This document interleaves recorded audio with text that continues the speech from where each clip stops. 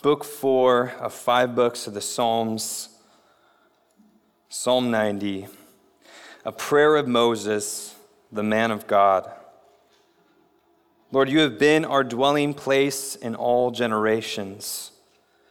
Before the mountains were brought forth, or ever you had formed the earth and the world, from everlasting to everlasting, you are God. You return man to dust and say, "Return, O children of man." For 1,000 years in your sight are but as yesterday when it is past, or as a watch in the night. You sweep them away as with a flood. They are like a dream, like grass that is renewed in the morning. In the morning it flourishes and is renewed. In the evening it fades and withers. For we are brought to an end by your anger. By your wrath we are dismayed. You have set our iniquities before you, our secret sins in the light of your presence.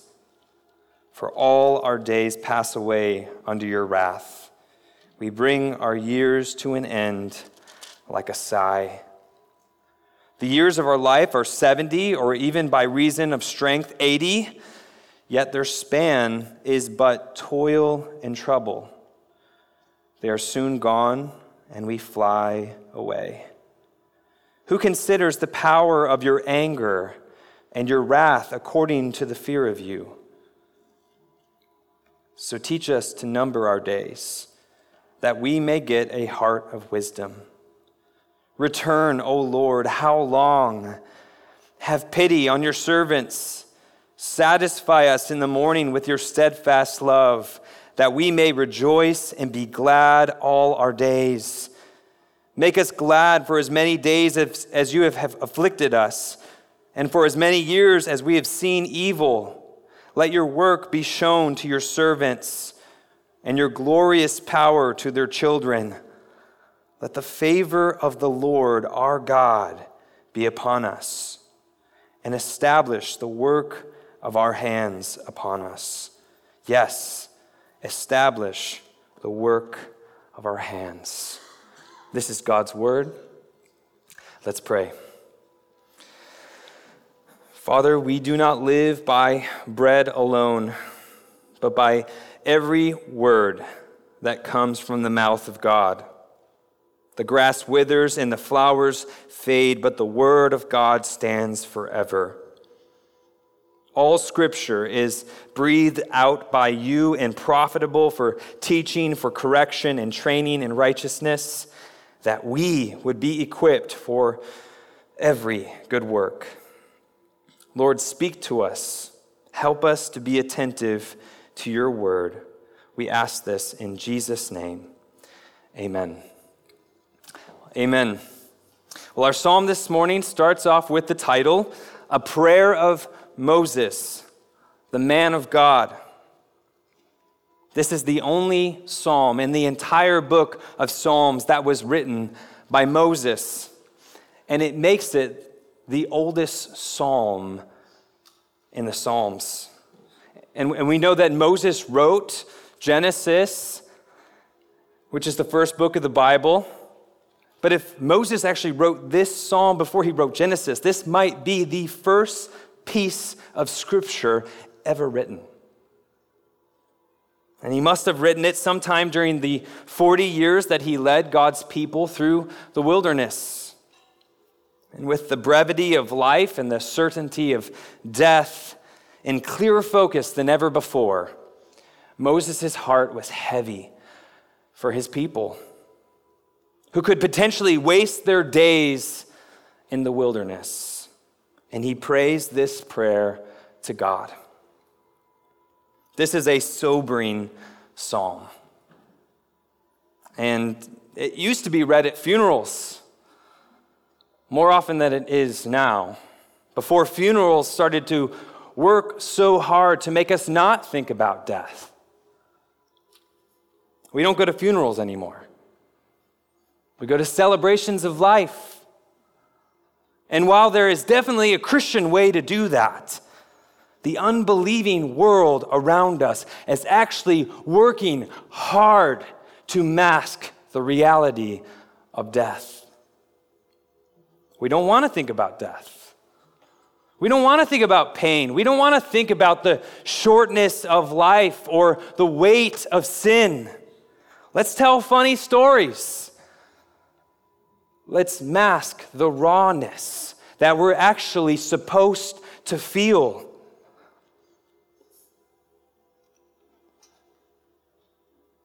And grieve, because this was not the way it was supposed to be.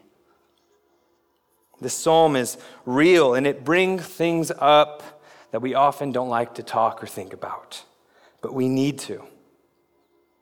But it's also a psalm that is filled with much hope. I'm sure you saw that when we read verses 12 through 17. Psalm 90 helps us prepare for eternity and to live wisely. And there are many ways that I could split this psalm up into sections, but this morning I want to give you this easy outline. 4 sections. Verses 1 and 2 are all about God's eternality, that God is eternal. Verses 3 to 6 are about death and the shortness of life. Verses 7 to 11 are about sin and judgment. And verses 12 to 17 are about God's grace. If you think about it, that's the gospel in an outline. God, death, sin, grace. And the main point that I hope you see in Psalm 90 is this. Very simple. Life is short, so seek to live each day for God. Life is short, so seek to live each day for God. All right, let's look at verses 1 and 2. Notice how this psalm begins. It starts with God. This psalm is both a prayer and a song.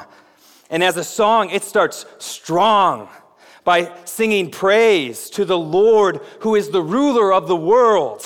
Moses uses the word Adonai here when he uses that in English, the word Lord. He's the ruler of the world. He's the dwelling place of his people, and he is the eternal God. As a song, it starts off strong, and as a prayer, it starts off with adoration to God. Look at verses 1 and 2. Lord, you have been our dwelling place in all generations. Before the mountains were brought forth, or ever you had formed the earth and the world, from everlasting to everlasting, you are God. Moses says, you, the sovereign Lord who rules over the entire world, you have been our dwelling place. Not you have provided something to be our dwelling place or to be our refuge, but you yourself have been our home, our refuge, our comfort, a safe place, a place of rest.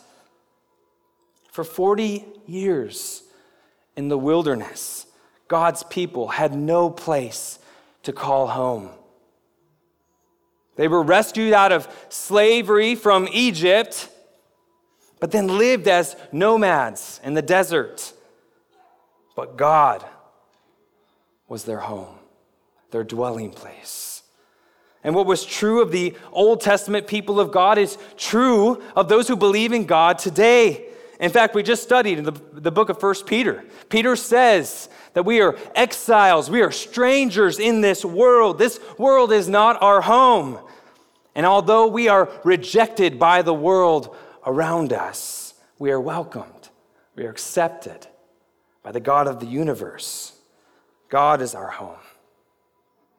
This is one of the greatest promises and hopes for all who believe in God.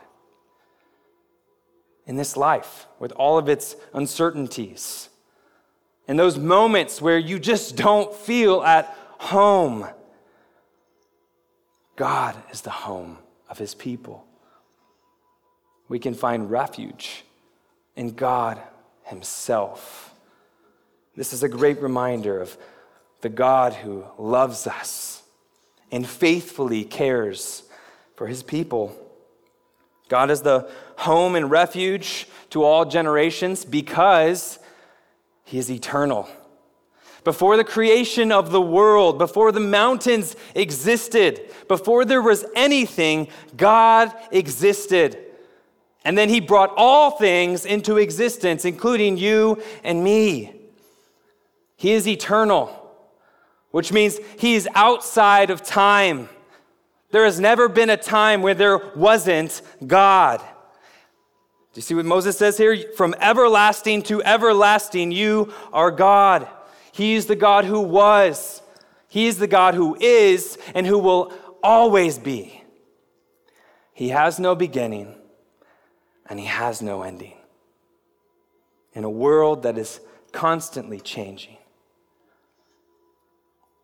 where generations, they come and go, God is the one who is constant. So right from the beginning, this psalm focuses our minds and our hearts on the eternal God. The eternal God is our home. And then in verses 3 through 6, Moses brings up something that we often don't like to talk about: death and the shortness of life. Human life is brief, and then it's gone. Take a look at verse 3. You return man to dust and say, "Return, O children of man." Right? Moses has just said God is the eternal one, the one who created, who has power over all of his creation, including the life and death of human beings. Moses is reminding us that we all will die. God is the one who spoke, and he formed us from the dust of the ground, and he is the one who will speak again at the end of our lives, returning us back to dust. It isn't old age, a disease, a car accident that we often associate with the cause of someone's death that is ultimately the cause of their death. God is the one who determines when we die. There will come a time in your life when God will say, "Return, O children of man," and then you will die. When God says this, no one can keep you alive. You can have the best doctors in the world. You can have the best medical treatment. But when God says, "Return," your time on earth is up. Everyone dies. Everyone dies. And God is the one who determines when. But the opposite is true. Until God says this to you, nobody can kill you. Nothing can take your life. But God is the one who has sovereignly determined how many days we will live. He is eternal, and we are not. We will all die. And in comparison to God, we are nothing but dust. We are frail. And we have short lifespans. Look at verse 4. Moses says, "For 1,000 years in your sight are but as yesterday when it is past, or as a watch in the night." We are gone like that. Here Moses compares the way that God sees time in comparison to the way that we count time. He says 1,000 years, it's like yesterday to God. The passing of a millennium is like a watch in the night. That's 4 hours. 1,000 years to God feels like just a couple hours. Our lives are short. And in order to emphasize the brevity of our lives, Moses uses 3 analogies in verses 5 and 6. First, he says that our lives are like a flood. Our lives have a swift end. They are swept away. We are here one moment, and after a brief time, we are buried and we're covered in dirt. Second, he says, our lives are like a dream. Dreams come and go quickly. And third, he says that our lives are like grass that is renewed in the morning. In the morning it flourishes and is renewed. In the evening it fades and withers. Our lives are like grass. Because during the night, there's enough moisture to cause germination. And then little blades of grass peek out of the ground. But by evening, they fade and they die because of the hot, scorching sun of the day. Like grass, we live for a short period of time, and then we die. Moses' point here is not that time passes quickly for God, but that time passes quickly for us. Our lives are short, and death comes to all. Moses not only makes us think about death, but he makes us think about sin and God's judgment towards sin. Look at verses 7 through 11. For we are brought to an end by your anger. By your wrath we are dismayed. You have set our iniquities before you, our secret sins in the light of your presence. For all our days pass away under your wrath. We bring our years to an end like a sigh. Why do we die? Moses says that we are brought to an end because of the anger of God, his anger towards sin. Death is the visible expression of God's anger and wrath towards sin. We consider death as natural, but death is actually not natural. Death came into the world as a punishment for sin. Romans 5:12 says this, just as sin came into the world through one man, speaking of Adam, and death through sin, so death spread to all men because all sinned. Romans 6:23 says that the wages of sin is death. So when we hear about the death of somebody, we often wonder in our heads, or we ask, well, how did they die? How did he or she die? The circumstances are always different, but the reason is always the same. The reason we die, the reason that death exists in our world is because of sin. Our greatest problem, all of us, our greatest problem is the fact that we are sinners. We have rebelled against God. We constantly fail to live the way that he has called us to live, that he has commanded us to live. And our sins, both open and secret, separate us from him. And you may be able to hide your sins from people, but you can't hide your sin from God. What does Moses say? Our secret sins are exposed in the light of your presence. God sees all of our sins. We deserve his just judgment. We deserve his wrath. No one deserves his mercy. And as Moses was writing this, the people of God were facing death because they provoked God's anger. Because of their unbelief and their idolatry, it led to an entire generation to die before they could enter the promised land. And Moses himself had also sinned, not doing exactly what the Lord had commanded, so he was not going to be able to enter the promised land. And so as Moses is praying this prayer, sin and judgment are on his mind. Because of sin, each of us have little time on this earth. Look at what Moses says in verse 10.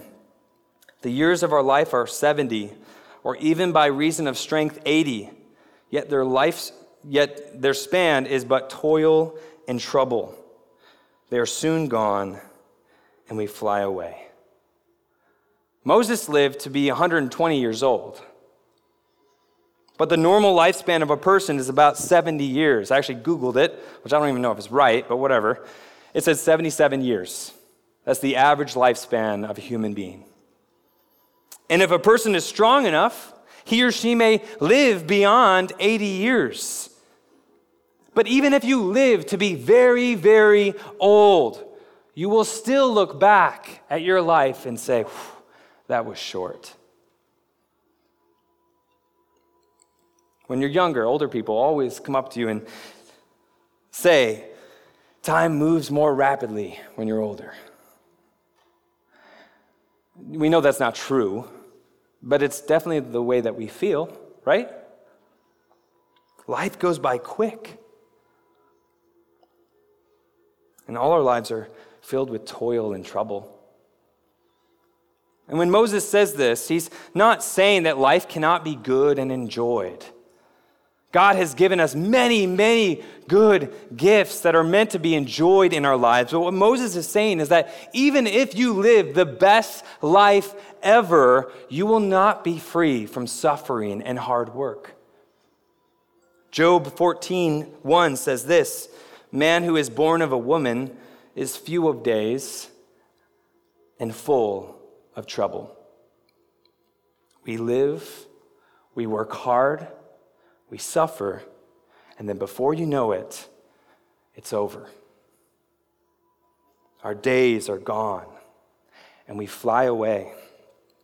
With all this in mind, Moses asks this question.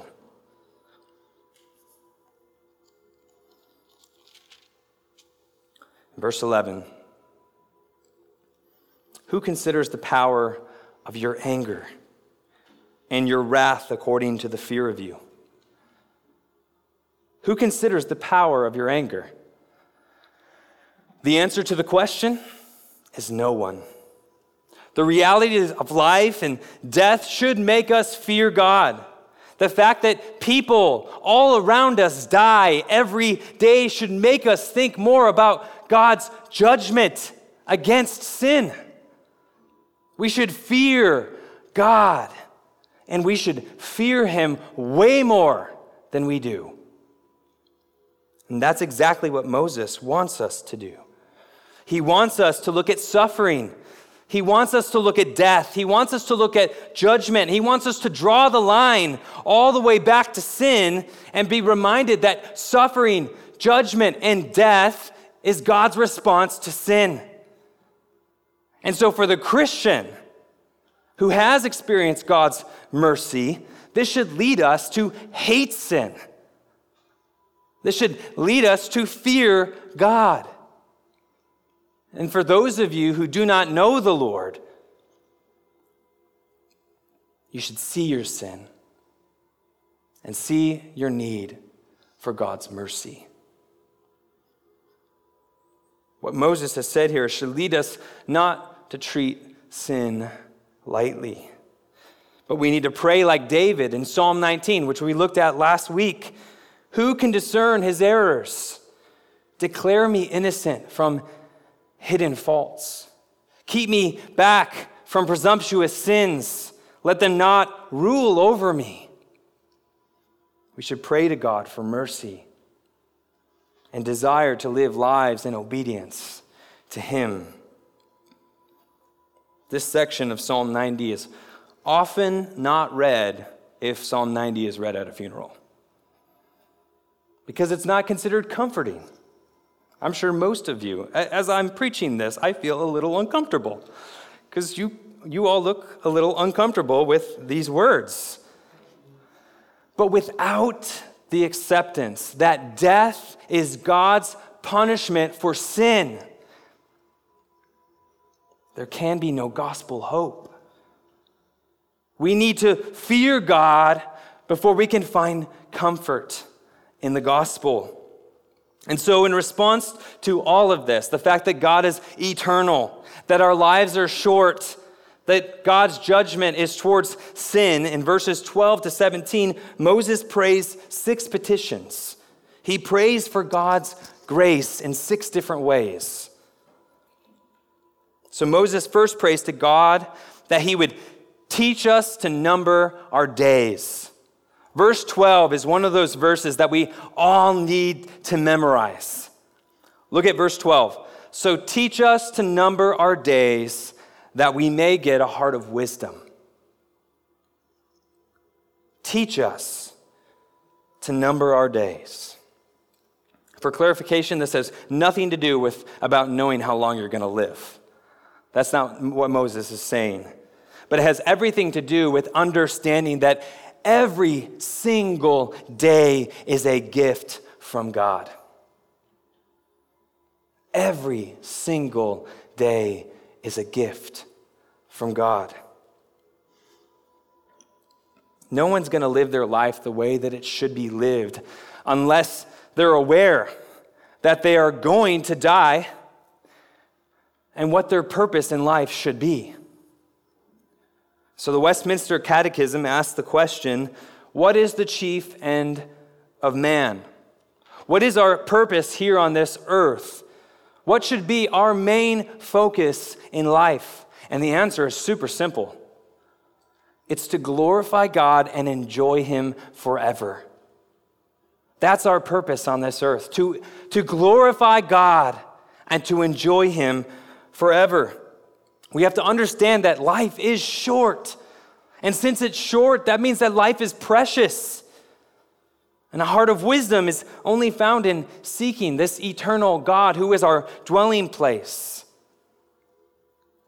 We gain a heart of wisdom when we approach life with this prayerful awareness of our weakness and our complete dependence on God. Moses was at an old age in this time of his life. He's seen many things, and in fact, the Bible said that he basically saw God face to face. And Moses is still saying, Lord, teach me. We must approach life with a prayerful awareness of our weakness and complete dependence on God. Moses is praying, help me to keep this in mind, to number my days. One of the great Scottish Presbyterian preachers, Thomas Chalmers, before he was a pastor, was a mathematician, a famous mathematician. And after he became a Christian, one of his friends who knew him before Christ asked him this question: what about mathematics now? Chalmers said, "Oh, my friend, in my unconverted days, I forgot 2 things: the magnitude of eternity and the shortness of life. These are the 2 great mathematical factors which I now see to be important. The magnitude of eternity and the shortness of life." When you're praying, teach me to number my days, you are praying, Lord, help me realize that my life is short. And how does God teach us to number our days? Well, He does it through His Word. From beginning to end, the Bible explains that one day we will die.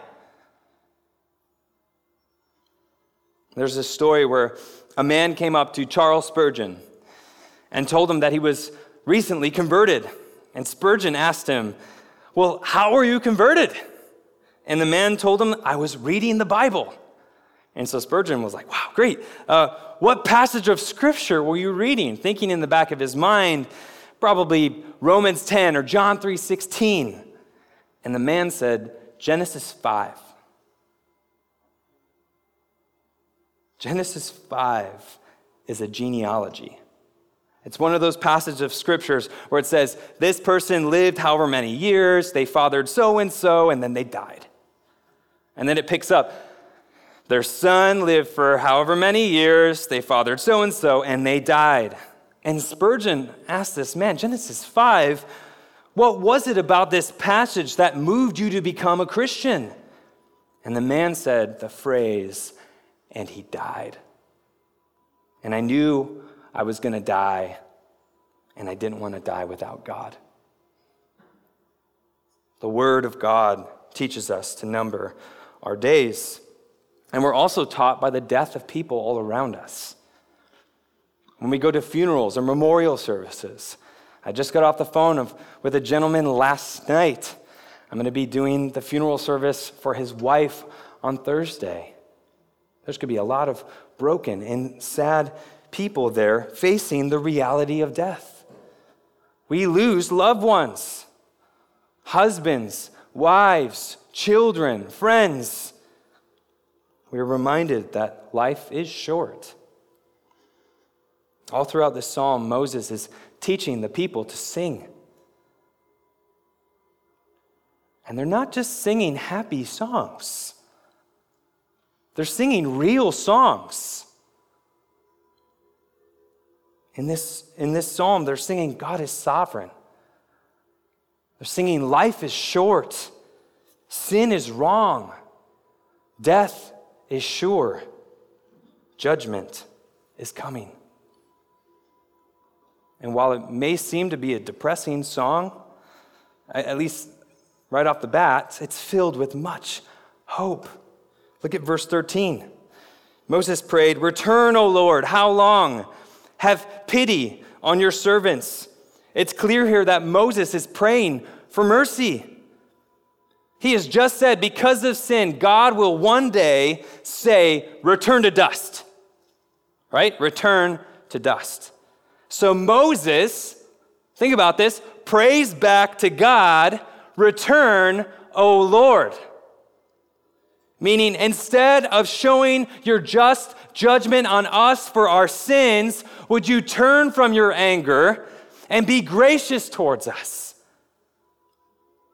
He says, have pity on your servants, your covenant people. Moses is reminding the Lord that the people are his children. They belong to God. And God has promised to take care of his own. Yes, God's wrath and judgment come upon those who sin against him, but the Lord has answered Moses' prayer here in Jesus Christ, who came to this earth, who lived a perfect life of obedience that we could never live, who suffered and died, taking upon himself the sins of all who believe in him, bearing God's judgment and wrath. The Lord returned in a way that Moses never would have expected. God has shown pity toward his servants. This is our hope in Christ. We can pray for God's compassion no matter what we have done. Hebrews chapter 4, verses 15 and 16 says this, "For we do not have a high priest who is unable to sympathize with our weaknesses, but one who in every respect has been tempted as we are, yet without sin. Let us then with confidence draw near to the throne of grace, that we may receive mercy and find grace to help in time of need." The Lord has shown pity on his servants. Moses then prays for joy. Look at verse 14. He says, "Satisfy us in the morning with your steadfast love, that we may rejoice and be glad all of our days." After a dark night of affliction, satisfy us in the morning, Lord. Why? Because life is short. Moses prays that God would pour out his love on his people so much that they would not be tempted to find satisfaction in anything else, and that they would be filled with joy. Our only hope of salvation is in God and his love, true joy, is only found in God.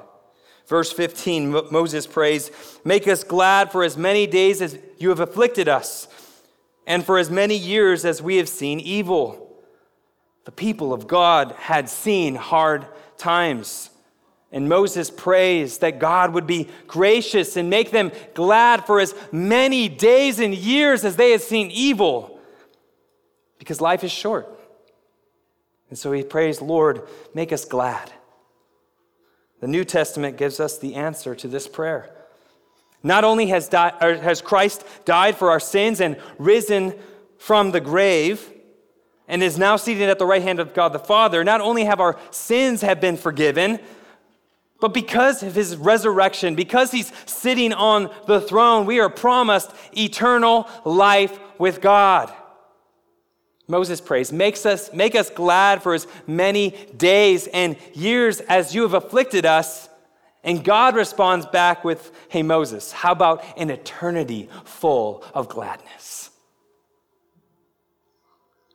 Paul says, for this light momentary affliction, the suffering that we face in this world is preparing us for an eternal weight of glory beyond all comparison. We can pray with confidence that God will make us glad. He'll make us glad for eternity.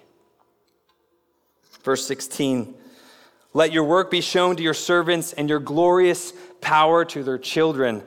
Moses prays, "Show us your work, Lord. Show us what you're doing. We feel like we don't really know what's going on. We're in trouble. We're in exile.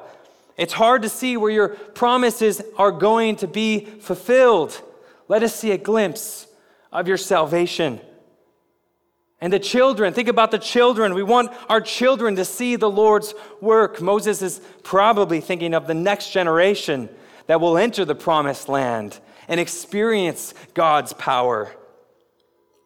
And then he prays in verse 17, "Let the favor of the Lord our God be upon us, and establish the work of our hands upon us." Yes, establish the work of our hands.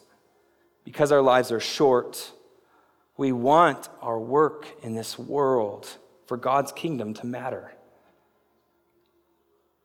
This is a prayer to live a significant life. We all want to live significant lives. And Moses has led the people for 40 years. And he knows he's not going to be able to enter the promised land. And so he prays, "Lord, let my labor not be in vain." Because unless the Lord shows his favor and establishes the work, it is in vain. This should be the prayer that we have for our church. Lord, let your favor be upon us. Establish the work of our hands. Lord, use the ministry of Calvary for your glory and establish the work of the ministry of your word, of prayer, of making disciples, of raising up this next generation, of evangelism. Lord, may your beauty and your grace be upon us. And we can be confident that that prayer will be answered because of Christ's resurrection. The Apostle Paul writes in 1 Corinthians chapter 15, verse 58, "Therefore, my beloved brothers, be steadfast, immovable, always abounding in the work of the Lord, knowing that in the Lord your labor is not in vain." For the believer, this psalm is a psalm of comfort. Because although God is a just judge, he is also a gracious and loving God who extends his grace toward his people. He is our home. He has saved us from our sins and laid his wrath and judgment upon his Son. He promises eternal life. Death is not the end for the Christian. And he also promises a significant life, even in the short period of time that we live on this earth. But if you don't trust in God, If you don't believe, this psalm has no words of comfort for you, but is a sober warning. Because if God is not your home, then you have no home. If you haven't really thought much about death, you're not ready for it. If you're hiding your sin from everybody, your sin is known by God, and you will face judgment for your sins. The shortness of our lives should be terrifying to those who do not believe in God, because that means that this world is all there is for you. So if you don't know God, you need to repent of your sins and to seek God for his loving grace and mercy. To ask him to satisfy you with his steadfast love, which is seen in his Son, Jesus Christ, who has gone to the cross to die for the sins of those who believe in him. Turn from your sins and believe in him, and you will be saved.